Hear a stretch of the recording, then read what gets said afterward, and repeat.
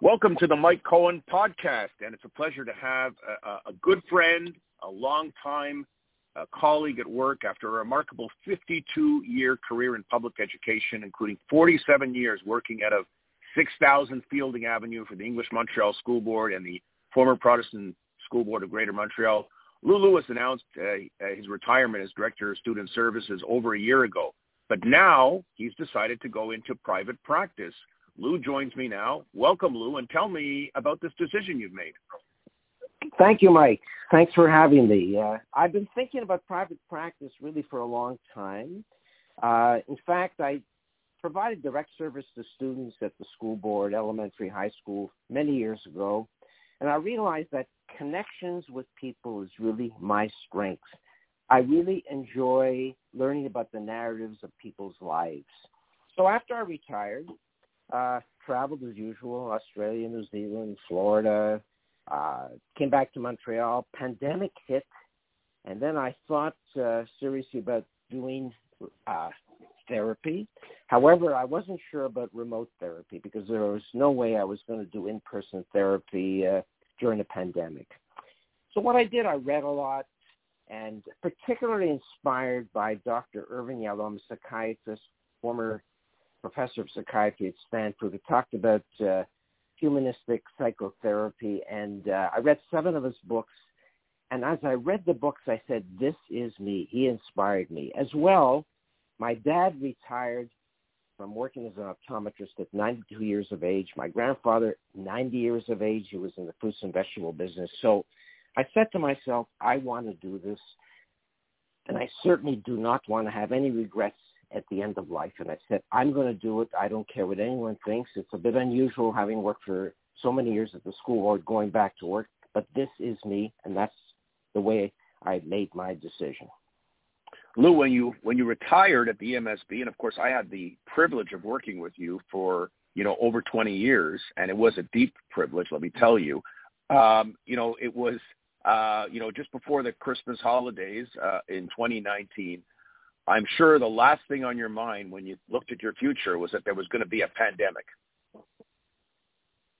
No question about it. As a matter of fact, we travel a lot. And after I retired, we traveled to Florida, to cruises. We've done land trips. We've done so much travel. But I have not been able to travel in over 12 months from now when I look back. And to tell you the truth, it's very hard during a pandemic. Or the only one I can hug is my wife, not my kids, not my grandkids, not my friends. So all we do is FaceTime the Vancouver kids, the grandkids. We visit occasionally in Montreal. We visit our grandkids here, but stay at a distance. So during this pandemic, I've learned to Zoom with friends, had meetings on Zoom, done webinars on that I've seen on my laptop, read a lot, exercised a lot. And what the pandemic, in fact, has done for me, it's made me feel very grateful and privileged that I'm able to have 3 meals a day, a roof over my head. I live in a warm house in the winter, can watch movies, can read, and I feel so privileged and grateful. And that's one of the things that really helps to foster well-being that's got me through this pandemic at this point in time. Very well said. So now, how did you go about selecting where you're going to practice? Where are you going to practice? Very good question, Mike. I looked at various clinics. First of all, what was very important to me was to be part of a group. I didn't want to go out on my own. I hadn't been connected for so many years with a wonderful team in the Student Services Department at the EMSB. I wanted to continue working with other people. That part was very important to me. So besides giving to them as maybe a mentor with a lot of experience, I would learn from them too. I explored various clinics, about 6 in all, and I was so impressed with Openspace. I spoke to an individual that works there, whom I know very well. I visited the clinic. I met with Dr. Mara Riff, a clinical psychologist, for quite a while at the clinic. I was impressed with her leadership. I was impressed with the supervisory possibilities there, with the professionalism within the clinic, and also after I even had a supervisory meeting with a group of them, I was so impressed again with the talented and diverse group of clinicians and wellness professionals, which include counselors, psychologists, social workers, osteopaths, dietitians, acupuncturists, with people also have various specialties, such as psychoed assessments, eating disorders, et cetera, and that's how I made my decision to be part of that wonderful clinic. What's going to be your primary focus there, Lew? The primary focus at the clinic will be dealing with older adolescents and adults with challenges related to anxiety, depression, self-esteem, interpersonal relationships, life transitions. And I can say I've lived life transitions over the years. So I feel not only having a great deal of knowledge through reading and training, but also having lived through it myself. Workplace issues, stress management, those are the kind of emphases I will make in my practice with regard to the particular target group I just mentioned to you. Now, Lew, your wonderful ageless wife of 54 years, you just celebrated your 54th wedding anniversary, Beatrice, of course, was an educator as well for many decades at beloved at St. George's School. How does she feel about your decision? Well, you know what? I've always said about Beatrice, she's my staunchest supporter. After working for 52 years, in fact, it's 53. I should have corrected you at the beginning, but it's okay. 52, 53 doesn't make too much of a difference. But after working those number of years and having retired, she was extremely supportive and very encouraging about me going back to work. It's a little maybe unusual for someone of my age, having worked for so many years at the school board, to go back to work, but she was behind me all the way. She understands full well that connecting professionally with people or even personally with people is an important part of my life. And she saw that in action. We took so many trips. I was, I would say, maybe a little less preoccupied with the landmarks, synagogues, cathedrals, mountains, and other points of interest. I took a great interest in the people. I still remember an occasion. We were in Finland, Helsinki, I believe it was, and people were inside, I guess, exploring a museum, and I spent about 45 minutes speaking to the Finnish bus driver, and we had a common link with the Canadians. We talked about Saku Koivu. So I would say this, that she is constantly telling me, without question, Lew, you will be great with clients. You've been great with people, great with your staff. You will be really good. And that really, without question, has given me the impetus to pursue this quite vigorously. And we just talked about it before, but it's become pretty common practice now for medical appointments to be done remotely via Zoom, via FaceTime. So I'm sure that you're going to adjust to that well, and it works pretty good, I think. Yeah, for sure. I have to admit, initially, I had a lot of reservations about meeting clients remotely.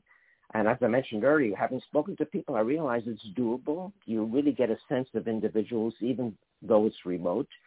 I would prefer in person for sure. That's more me. However, I've already met 2 clients via Zoom, and it's definitely doable. So what can I say? I never anticipated that I'd be able to do it so well, but it's really, really worked out well. And to be honest, there's some advantages. If I have an appointment with somebody and perhaps it's a rainy, miserable day out there and they have to travel to the clinic, it's much easier to do it by Zoom.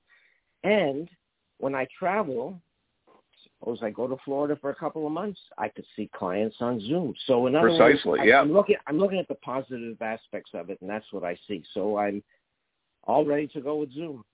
Yeah, I know that we speak very often, you and I know that the EMSB remains very much part of your DNA. How much do you miss those days of EMSB?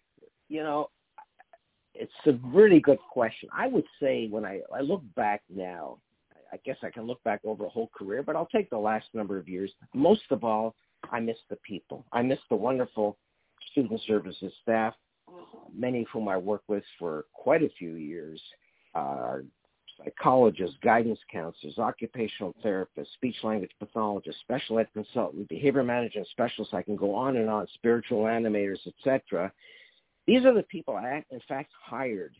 And I was very privileged to be able to hire the people I thought would best fit into what I saw as a very strong, nurturing environment. And I look for those soft skills, as I've mentioned to you many times in the past, people with empathy, integrity, dedication, teamwork.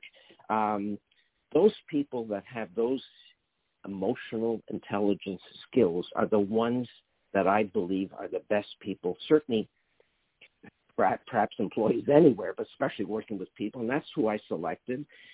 And they're just a wonderful group. So in working with them, I certainly supported them professionally because I supervised them, but also supported them in a very personal way too. Many of them came to me with their issues, which I understood, was very supportive, listened to them, helped them every which way that I could. And also, I really learned from them in terms of their repertoire of skills and knowledge. I learned about myself. It was really a truly emotionally elevating experience for me over the years, and that's the part that I miss most. There were administrative aspects of the job, too, which maybe weren't as fulfilling, but it's the staff, to me, that made the difference for me in my life. Lew, I think you answered my next question because you kind of explained what your duties were and as Director of Student Services and as psychologist, who you oversaw over those years. I guess I'll wrap it up by asking you one more question about the pandemic. It's been a difficult, challenging year for many people, and we hear a lot about mental health, that's going to be the next pandemic. What are your thoughts on that? Really excellent questions. Mental health, first of all, if you just read the papers, make some anecdotal observations of what's happening, it's taken its toll. People feel more isolated. People have lost jobs. People have lost parents, lost relatives who died, who've gotten sick. Companies have gone belly up. So much uncertainty, so much anxiety, so much fear. And, of course, this has all been exacerbated by the pandemic. But I do have two thoughts.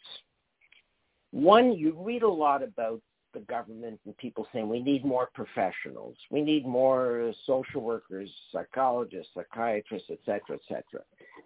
To me, that's a small part of the answer. It's true. For people that have very serious mental health disorders, suicidal, psychotic disorders, you need people who are very specialized who can be available to these people in a dire need situation, okay?